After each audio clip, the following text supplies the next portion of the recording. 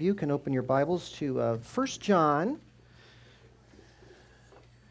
We're going to have a theological adventure this morning. This is one of those how we use the Bible to do theology Sundays, so don't freak out. Don't get scared. It's not that hard. But I do want you to listen. So I've never addressed this topic before in the 30-something years I've been here, but a lot of things came together, mainly that we're in 1 John chapter 2, so that's the main thing. It was a big topic of conversation at the IFCA convention, at least on the sidelines, so something we want to address here today. It's important to know how to use the Bible properly. It's important to think through how we develop doctrines from the Bible and also how we regard other people that differ over what I would call a non-essential matter, right? How do we treat each other and how do we relate to each other? Every Christian has to grow in their faith and their understanding of Scripture. That's what God wants for us. So in today's text, which is 1 John chapter 2, verse 2, there's a controversy that surrounds it, and it gives us a great opportunity because we're here to discuss how these doctrines should be developed from the Word of God. And to realize that sometimes people come to different conclusions about things based on all kinds of reasons and thinking and scriptural understandings. So we're going to talk about Reformed theology today, what is commonly called Calvinism. So our church doctrine, our doctrinal statement for our church is the New Hampshire Baptist Confession. It grows out of the Reformed tradition, and we believe that theological stream regarding our salvation is, in general, a really good stream to drink from. In other words, we agree with a lot of what's there. If people ask me if I'm Reformed in my theology, I always say yes.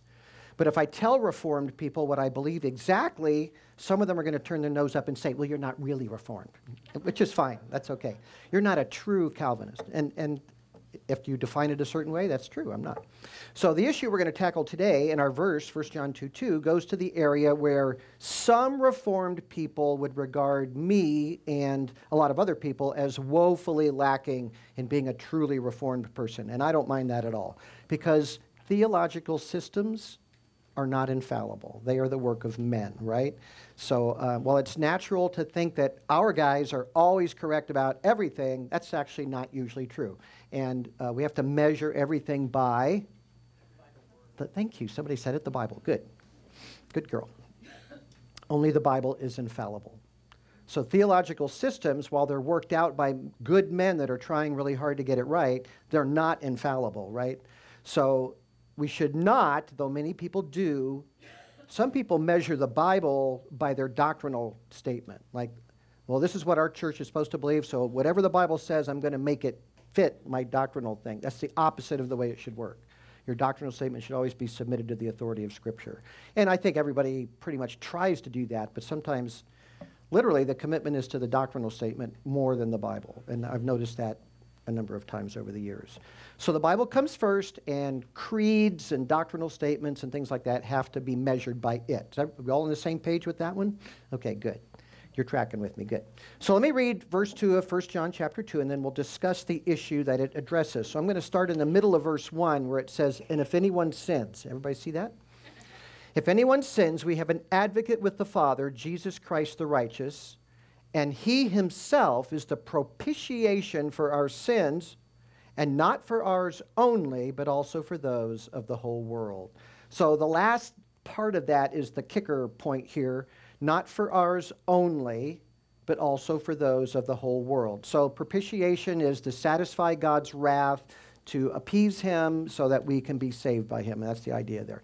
So the question is, the big theological question is, for whom did Jesus die while he was on the cross? For whom did he die while he was on the cross? Now, most people, if you're just reading your Bible and you come up to 1 John 2:2, you would say, obviously, he dies for everyone, right? He's given his life for everyone. Most Calvinists would say, not all, but most Calvinists would say, no. He only died for the elect, those that God had ordained to eternal life. And they would ask, how can people whose sin that Christ paid for not be saved? If he paid for their sins, they're saved. That's the logic of it. And it's a good question, so we're going to deal with that question this morning. So when we use the name Calvinism, there's all sorts of... We're only sort of talking about John Calvin, okay? So Calvinism and John Calvin are not the same thing. Usually when people say Calvinism, we're talking about the Synod of Dort, D-O-R-T, the Synod of Dort, which gave out these 5 statements. And it's actually in your bulletin. I put those statements in your bulletin just to make this easy. There should be a white piece of paper in there. And this is just a summary of what these points are. So what happened was Holland was a very Calvinistic, Reformed country after, the big breakup of the Catholic Church.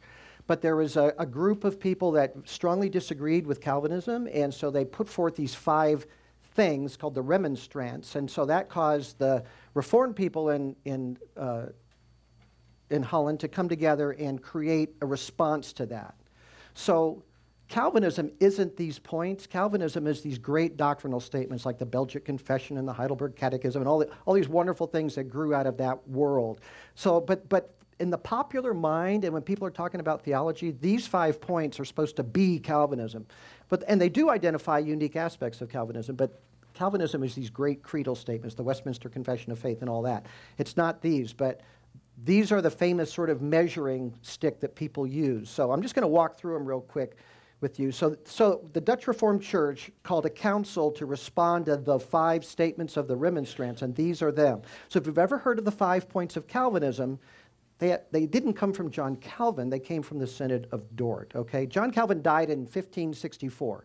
The Synod of Dort happened in 1618, so it's like 50 years after he was gone. So they're not directly tied to him in any particular way. All right, and they make an acrostic. If you know anything about theology, you know TULIP is the thing. There's 5 points, and you go T-U-L-I-P. And if you're a good Calvinist, you'll believe all 5. That's what we're told. Okay, so the first one is total depravity. Fallen man is so resistant to God. We're very fallen. We're so fallen that nobody's going to respond to God unless God does something. So Paul says we're dead in our trespasses and sins. We're dead to God. We don't have any interest in the real God. We use everything we can to get away from him. We ignore the real God. We reject his salvation. We replace all kinds of other things in his place. We're idolaters. And then the other aspect of total depravity is that the fall has wrecked every part of our nature. All of us are corrupted. All of our faculties are corrupted. Our physical bodies, our will, our affections, our thinking, everything's tainted by the fall of man, okay? The second one is unconditional election. If all of us are so depraved that we cannot come to God without God's assistance, in this case it would be what we call regeneration in the Bible, by the irresistible grace of God, then it is clear that salvation of any of us is owing to God's election. In other words, if we can't save ourselves and we're so wicked we won't respond to God's reaching out to us, God has to do something in us to create that. And God elects who he's going to do that to before the foundation of the world. That's pretty clear teaching in the Bible. Before the foundation of the world, we were chosen in Christ Jesus. That's Ephesians chapter 1. You can look that up. The third one is limited atonement. Because God determined that certain ones should be saved as a result of unconditional election, he determined that Christ should die for the elect alone. That's our question today, right there, right? All whom God has elected or for whom Christ died will be saved. But if you're not elect, he didn't die for you. That's that one. Irresistible grace. Those who God elected, he draws to himself through irresistible grace. God makes man willing to come to him, and when God calls, man responds. 1 Timothy 1:9 is a good example of that in the Bible. Perseverance of the saints is the last one. The precise ones that God has elected and drawn to himself through the Holy Spirit will persevere in faith. None whom God has elected will be lost. They are eternally secure. Peter says we're kept by the power of God. So that's very clear in Scripture as well. So anyway, I'm not going to go through all of those. That's different topics, each one. But these 5 points have come to define what Calvinism is as opposed to other things. And Calvinist credentials are often measured by these things. So our doctrinal statement in our church, the New Hampshire Baptist Confession, is considered by people that study these things mildly Calvinistic. Well, how can you be mildly Calvinistic? Right? So, because it only affirms 4 of the 5 points. So one of the Synod of Dort's 5 points always seems to be the very one that a fairly large minority of Calvinists do not affirm. They say, I can't go there. That's not right. And guess which one it is? The L, it's the L. I don't know of anybody who says, I believe in 4 out of the 5, but I reject total depravity. I don't know anybody ever that believes 4 out of the 5 but rejects total depravity. Or I believe 4 of the 5 but reject unconditional election. I don't know anybody that says that. Or irresistible grace or perseverance of the saints. It's always the L. Always. It's always limited atonement. That's the controversial point, even among Calvinists, whether that is an appropriate doctrinal position or not. And there's a reason for that, and you can probably guess what it is. It doesn't have very strong biblical support, and the idea that Christ died for the sins of the world, it's like right here. So it has strong biblical support, okay? So in too many places, the Bible just seems to clearly say that Christ died for the sins of the world.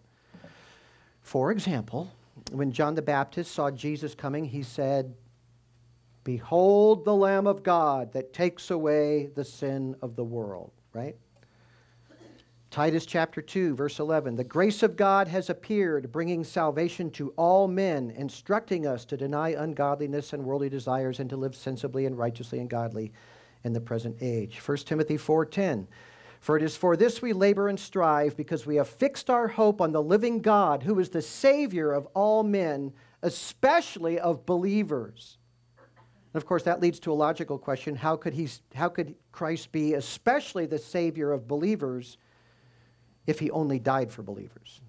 Right? So that's a logical question out of that. Now, does the Bible teach that Christ died for the elect? Does it teach that he died for believers? Yeah, like abundantly it says that everywhere, constantly, many times. Just a couple of examples. John 10:11, "I am the good shepherd. The good shepherd lays down his life for the sheep." So who's he laying down his life for? The sheep, right? Acts 20:28, Paul was saying farewell to the Ephesian elders, and he said, "Be on guard for yourselves and for all the flock among which the Holy Spirit has made you overseers to shepherd the church of God, which he purchased with his own blood." So what did he purchase with his own blood? The church, right? So the believers. 1 Thessalonians 5, 9, and 10. "God has not destined us for wrath, but for obtaining salvation through the Lord Jesus Christ, who died for us, so that whether we are awake or asleep, we will live together with him." Who did he die for? For us, he says, right? God has not destined us for wrath. So clearly, Scripture emphasizes the wonderful blessing of Christ's death for believers. And it's pretty obvious why that is. The New Testament, all the New Testament letters are written to believers. So it makes sense that he would emphasize that or focus on that. But no matter how many scriptures describe the blessings of Christ's death for believers, for the elect, there's not one scripture that says he died only for the elect. It never says that. It never says, he is the propitiation for our sins, but not for those of the whole world. It never says anything like that. And that's why that one L is called into question by so many people. He's not a savior for the whole world, they would say, or he's a savior for us only. There's no scriptures that say that he's the savior of us only.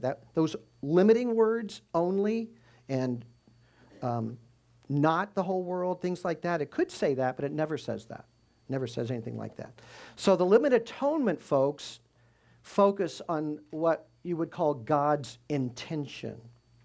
God intended for Christ to die for the elect and to bear their sins and to redeem them. Now, is that true? Of course it's true. Yeah, of course God's intention is to save those who believe through Christ's death. But the question for that is, since that's just a theological idea sort of being reasoned out through these passages or the logic of election, isn't it possible that God has more than one intention in regard to the death of Jesus? Of course God's intention was to save those who believe through the death of Christ. Could he have another intention along with that? That's the question. Is it possible that God wants to offer the salvation that Jesus accomplished even to those who will not accept it? Could he have a reason for doing that? And can he offer it can he even offer that to everyone if there's no reality behind the offer? So if I tell people Christ died for your sins, but he didn't, but he might if you accept him, That's a different thing than saying Jesus paid for your sins. If you will accept him, that payment will cover your sins. It will be yours. So Romans 10:11, Brooke read it earlier. The scripture says, whoever believes in him will not be disappointed, for there is no distinction between Jew or Greek, for the same Lord is Lord of all, abounding in riches for all who call on him, for whoever will call on the name of the Lord will be saved. So I think it means that a lot of salvation is offered. It very much means that salvation is offered to anyone, whether they accept it or not. Salvation is being offered to anyone. Whoever calls on the name of the Lord will be saved. There has to be something real behind those words to say that. Whoever will call upon the name of the Lord will be saved. There's got to be a salvation to be had. Many people are uncomfortable with proclaiming a gospel that isn't real for everyone. And that's where the L gets sort of questioned by a lot of people. Even if people won't call on the name of the Lord, and even if they can't call upon the name of the Lord without a saving work of God in the heart that only God can do, the fact that God offers what people reject still magnifies his grace. He's still offering it to everyone. And it reveals at the same time the utter sinfulness of man, that people will not take it. They don't want it. They don't get it. It doesn't apply to me. They don't want to have anything to do with it. Men love darkness rather than light, as John says in John chapter 3. So the T in tulip is true, total depravity. That's attested to all through the scriptures and just in life, right? Human rejection demonstrates how dark the human heart is. So now go with me to John chapter 3, and let's talk about that. It's a well-known verse there, John 3:16, right? But John 3:16 doesn't stand by itself. Let's start at John 3:14. As Moses lifted up the serpent in the wilderness, even so the Son of Man must be lifted up, so that whoever believes in him will have eternal life. So you remember what happened? God brought a great plague of snakes and poisonous serpents on the people of Israel, and they made this bronze serpent, and they put it on a pole or maybe even a cross and lifted it up, and whoever looked at it was healed from this venomous poison. And Jesus compares his being lifted up on the cross to that. So as Moses lifted up the serpent in the wilderness, even so the Son of Man must be lifted up, so that whoever believes in him will have eternal life. For God so loved the world that he gave his only begotten Son, that whoever believes in him shall not perish, but will have eternal life. He goes on, for God did not send the Son into the world to judge the world, but that the world might be saved through him.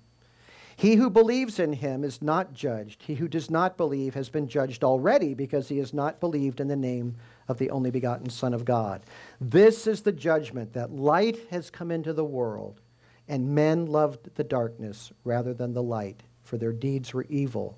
For everyone who does evil hates the light, and does not come to the light for fear that his deeds will be exposed. But he who practices the truth comes to the light, so that his deeds may be manifested as having been wrought in God.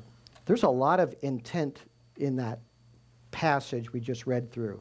God's intent in the work of Christ on the cross is to show his great love for the world. That's clear.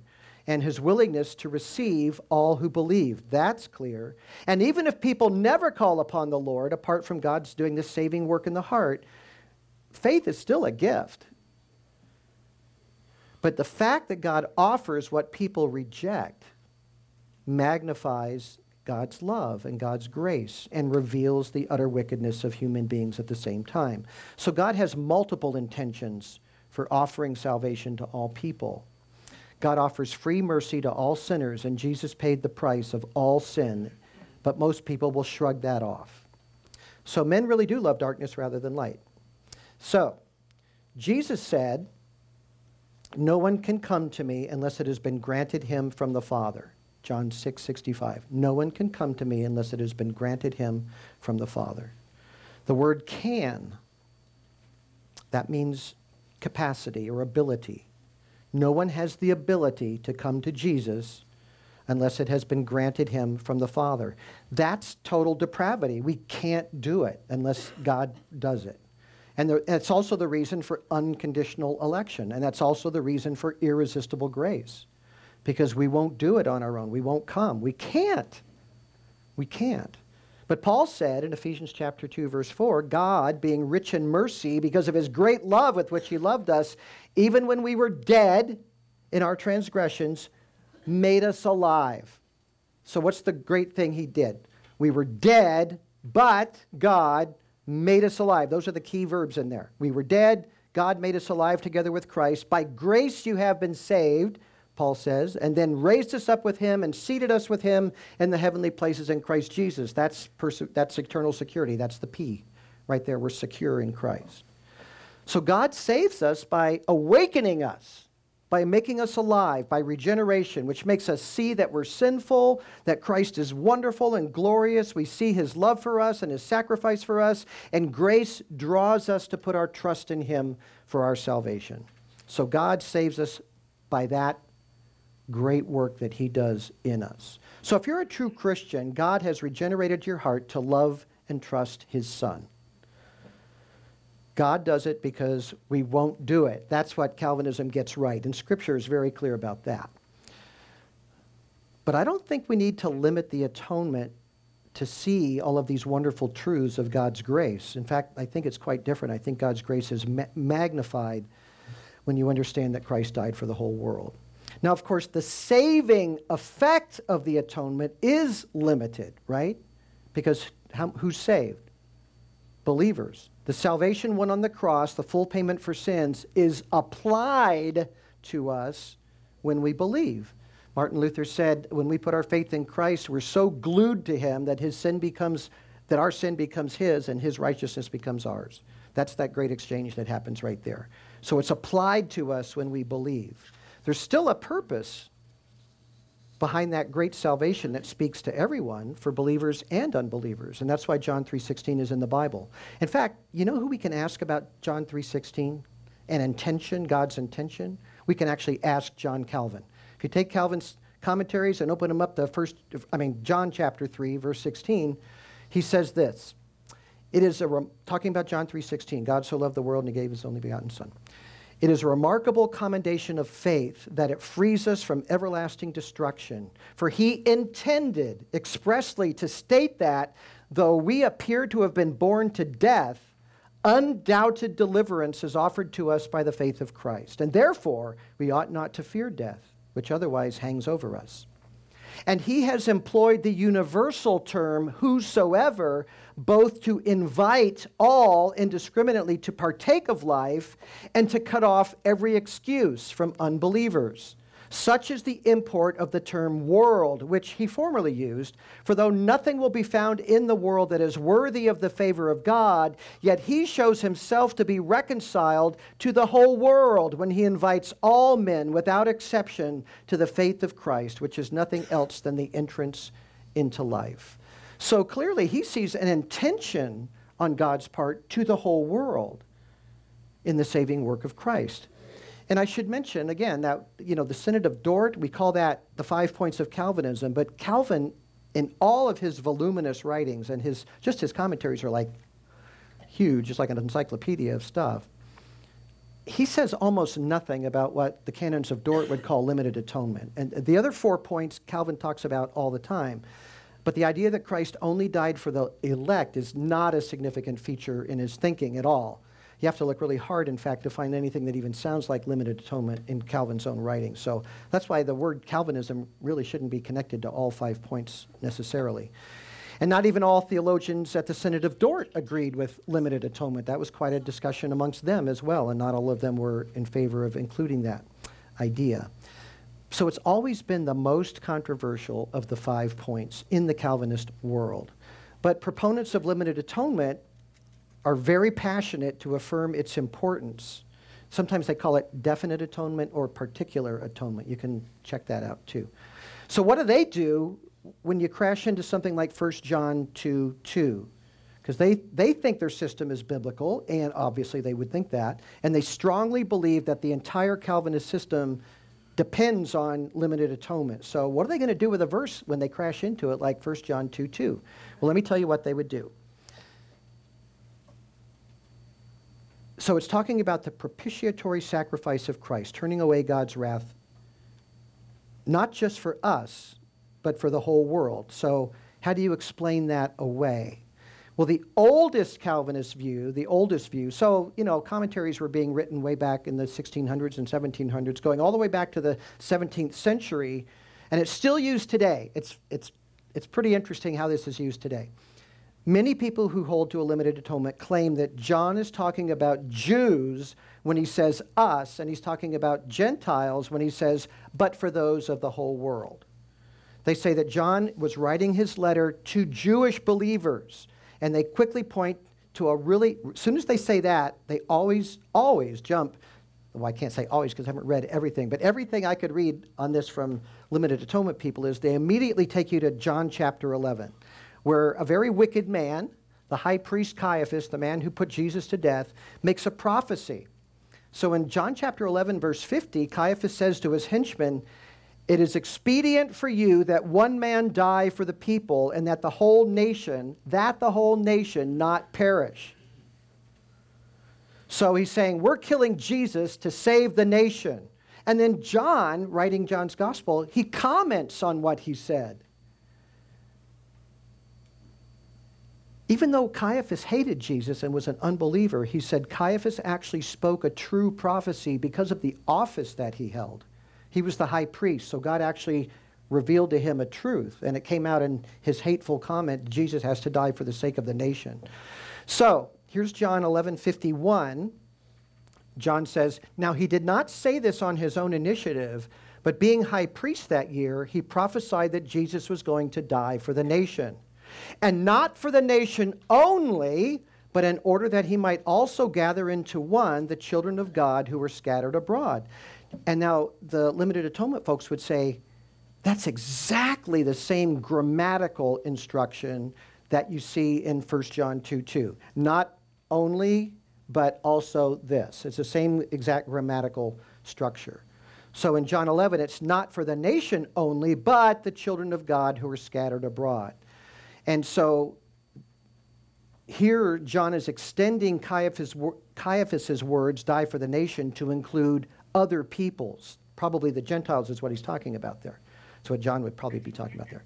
So, for a first-year seminary student, super eager Calvinist type, that settles it right there. Similar grammar right there, same kind of grammatical structure. And the idea of Jew and Gentile right there. So we can carry over to a letter John wrote in Asia Minor 50 years after Caiaphas said that and say, the church, he's writing to Jewish people. And he's referring to the extension of the gospel to Gentile people. But that won't work. You can't carry the meaning over to 50 years later because the world was totally different 50 years later. We have no reason to believe that John wrote 1 John to a Jewish audience. I mean, there is zero evidence for that. Although many people believed that in the 1600s and the 1700s because they were more committed to limited atonement. So that's how they read that into that thing. But he did not write as a Jew to other Jews about Gentile inclusion. That just wasn't an issue when John wrote 1 John. Grammatical similarity doesn't have anything to do with content. It's just grammar. So the content isn't relevant to that. The content, the grammar isn't relevant to that, I say. Grammar is not nearly as important as historical context. And so we believe in a historical, grammatical way of interpreting the Bible. What is going on at the time? That's super important. So the word ours in 1 John 2:2 is not Jewish Christians. Now, John is a Jew, but that doesn't mean he's writing to Jewish Christians as a Jew. He's talking about Christians, period. Ours. John tells us in 1 John 5:13 who he is actually writing to. "These things I have written to you who believe in the name of the Son of God, that you may know that you have eternal life." He's written to believers. He's writing to believers, right? You who believe. He's writing to believers, and the church, when John wrote 1 John, was not only full of Gentiles, it was predominantly Gentile. John was not pastoring a church in a Jewish area. He wasn't in Alexandria or Jerusalem or Antioch or anything like that. He was in Ephesus. He was in Asia Minor. The church by the end of the first century was overwhelmingly Gentile. So if he says ours, He's talking about a predominantly Gentile church. He's writing to the believers of the church he knew was full of Gentiles. What was he writing about? We've talked about it already in John chapter 1 and leading up in all of our previous messages. What's he writing about? What was going on? He's talking about the danger of the cult of Gnosticism, this new perverse form of Christianity that had arisen. It's a cult. So it's very certain that 1 John chapter 2, verse 2, our sins refers to believers and not ours only, has to refer to those outside of Christ, to the whole world. It really doesn't have any meaning other than that. Because John is writing against Gentile, Greek-influenced Gnostics. He's not writing to Jews or about Judaism. Now, if it was Paul in AD 50, you could make that assumption. Because Paul was writing against Judaizers who were coming into the church to corrupt the church, and he was dealing with those things. But this is John in AD 85 or AD 90, dealing with a Christianity that's corrupted by Greek philosophy. Gnostics believed that salvation was only for the few, and that they could have it by secret wisdom, right? And John says, no, Christ is the propitiation for our sins, and not for ours only, but for those of the whole world. It's a complete opposite of a Gnostic idea, and that's who he's addressing with this book. Anyone could be granted forgiveness through Christ by faith because his sacrifice was sufficient for all people. That's what John is saying. You don't need secret knowledge. You just need faith. You just need faith in Jesus. You need to trust Jesus. So the idea that John is writing to Jews as a Jew, it just doesn't have any support. And I couldn't find one modern day commentary, if you will, by the most excellent people that says that John was writing to Jews as a Jew, that his intention in writing the book is to address Jews. Nobody says that. But if you read an article on limited atonement, the people defending limited atonement will always come back to what they said in the 1600s or 1700s. John is writing to Jews. They'll say that, because that's kind of, your argument kind of falls apart if that's not true. But 1 John isn't written by a Jew to Jews. That's not what's going on there. So, one more element here. We also have in John's letter itself, we have another use of the words, the whole world. So it's the immediate letter, same context. 1 John 5:19, right at the end of the book, John says, we know that we are of God and that the whole world lies in the power of the evil one. That's the exact same phrase he uses in chapter 2, verse 2. Same words, the whole world. That's everybody. The whole world lies in the power of the evil one. The whole world system is under Satan. It's wicked. So let's just consider that instead of this idea that the world only means the Gentile world in chapter 2, verse 2, let's consider, because obviously a Pharisee would be under the whole world of Satan's influence as well, right? It's not a Jew-Gentile thing at all. It's the whole world. So let's consider instead that Jesus actually died for the sins of the whole world. Let's just consider that as a possibility. Now, the limited atonement people would say, no, he didn't do that. If he died for the whole world, then the whole world is saved. And you'd be teaching universalism. Everybody would be saved. No, that's not what you have to be saying. Not at all. There's an old doctrinal formula that goes way back regarding the atonement that I think accounts for all of Scripture. And we can rest very safely there. The formula says that Christ's death for sin is real, and it is sufficient for all mankind, but it is efficient, that is, it works for those who believe, for the elect. That is the old formula. Sufficient for all, efficient for the elect, or those who believe. It was sufficient for all because of Christ's infinite worth. This isn't anybody dying. This isn't some guy dying for. This is the infinite God taking on humanity to die for the world. He is of infinite worth. There's no value. You can't even add value to him because he is all value. But the limited atonement folks also believe it was of infinite worth, but they push that farther in saying if it was a real atonement and it's for everyone, then Jesus' blood purchased the salvation of people who are not saved. That's what they would say. And then they would ask this question: how can we say the sins of Judas were atoned for? Or Caiaphas, or pick somebody. They always pick Judas because he's a bad guy. Well, Christ's atonement was sufficient to cover the sin of Judas. But Judas has to repent and believe to receive its benefits, to have the debt paid for him. Christ paid the debt for the whole world, but you have to believe to receive that payment for yourself. Judas did not do that. Judas was not elect. In fact, in John chapter 6, Jesus specifically says Judas was not among the elect. He was not chosen.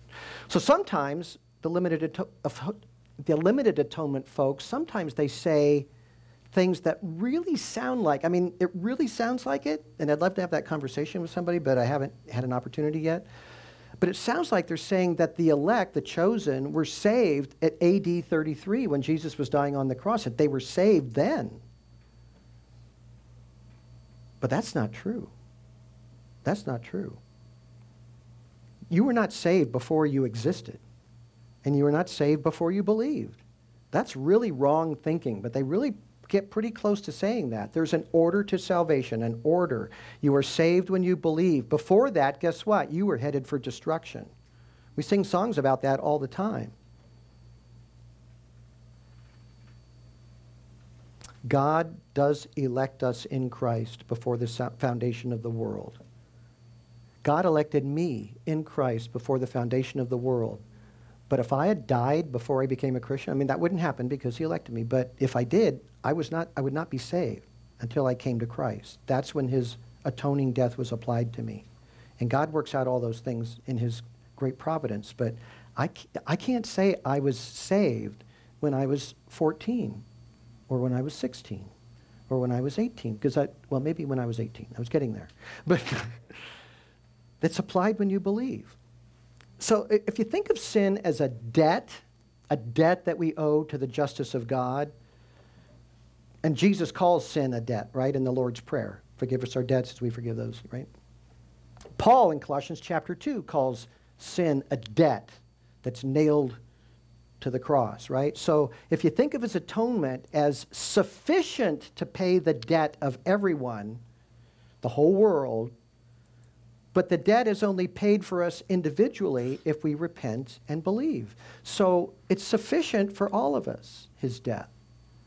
He covers the whole debt. But he's not paying our debt unless we repent and believe out of that sufficiency. That's the idea. That's a pretty simple idea, and I don't think it's hard. Limited atonement Calvinists say that the atonement is only theoretical. If we say it covers everybody, then we're saying that he didn't really die for people. It's just a theoretical thing. No.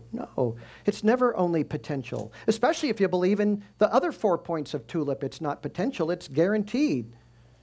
The effectiveness of the atonement, its effectiveness is guaranteed. It's assured if unconditional election is true, if God chooses us based on his own sovereign will, and if irresistible grace is true, that God is going to awaken the heart and bring us to himself, and if perseverance of the saint is true, he's going to keep us forever. If those things are true, there's nothing theoretical about the atonement. It's based on these other aspects of God's plan for us.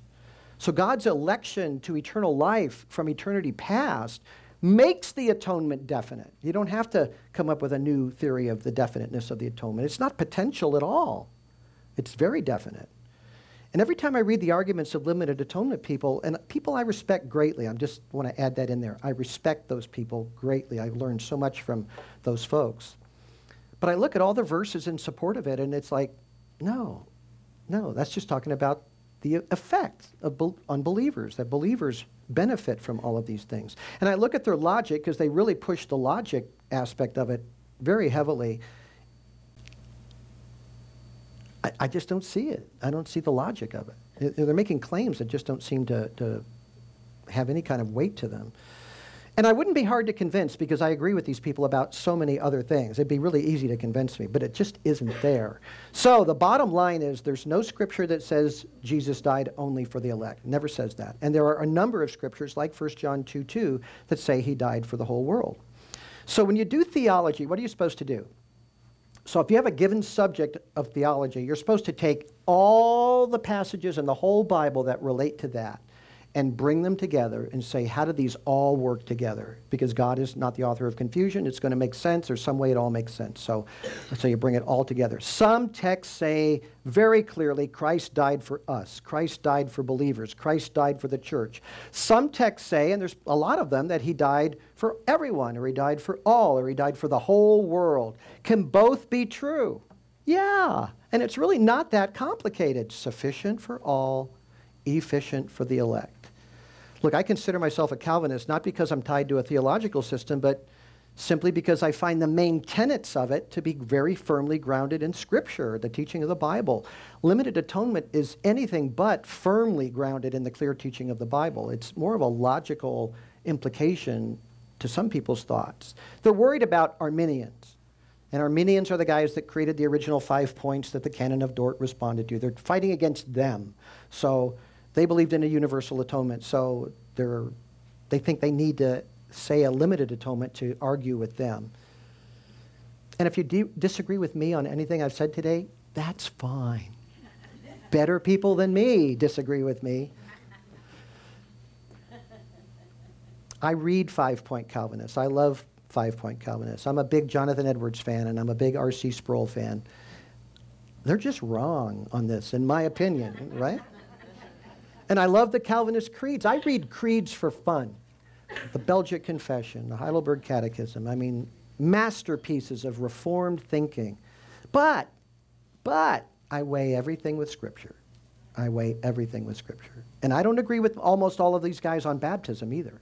I think they're all messed up on that. They don't understand believers' baptism. They're baptizing babies.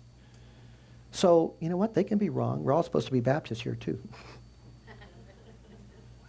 But if they can baptize their baby, I'm not mad at them for that. Baptize your baby. I love you.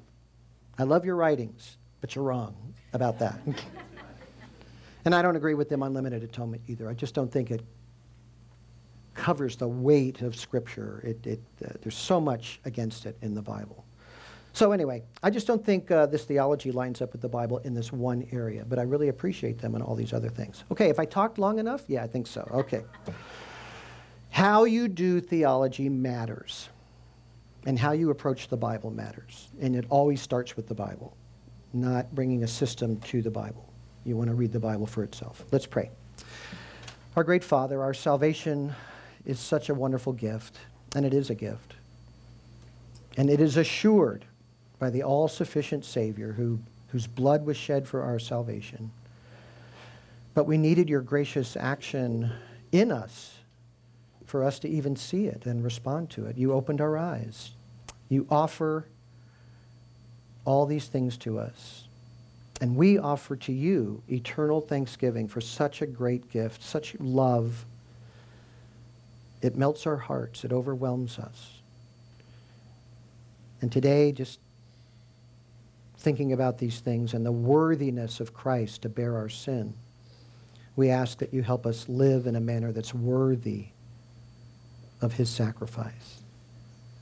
Let us love one another with the love of God, and in no way diminishing in anything Christ has done for us. In Christ's name we pray. Amen.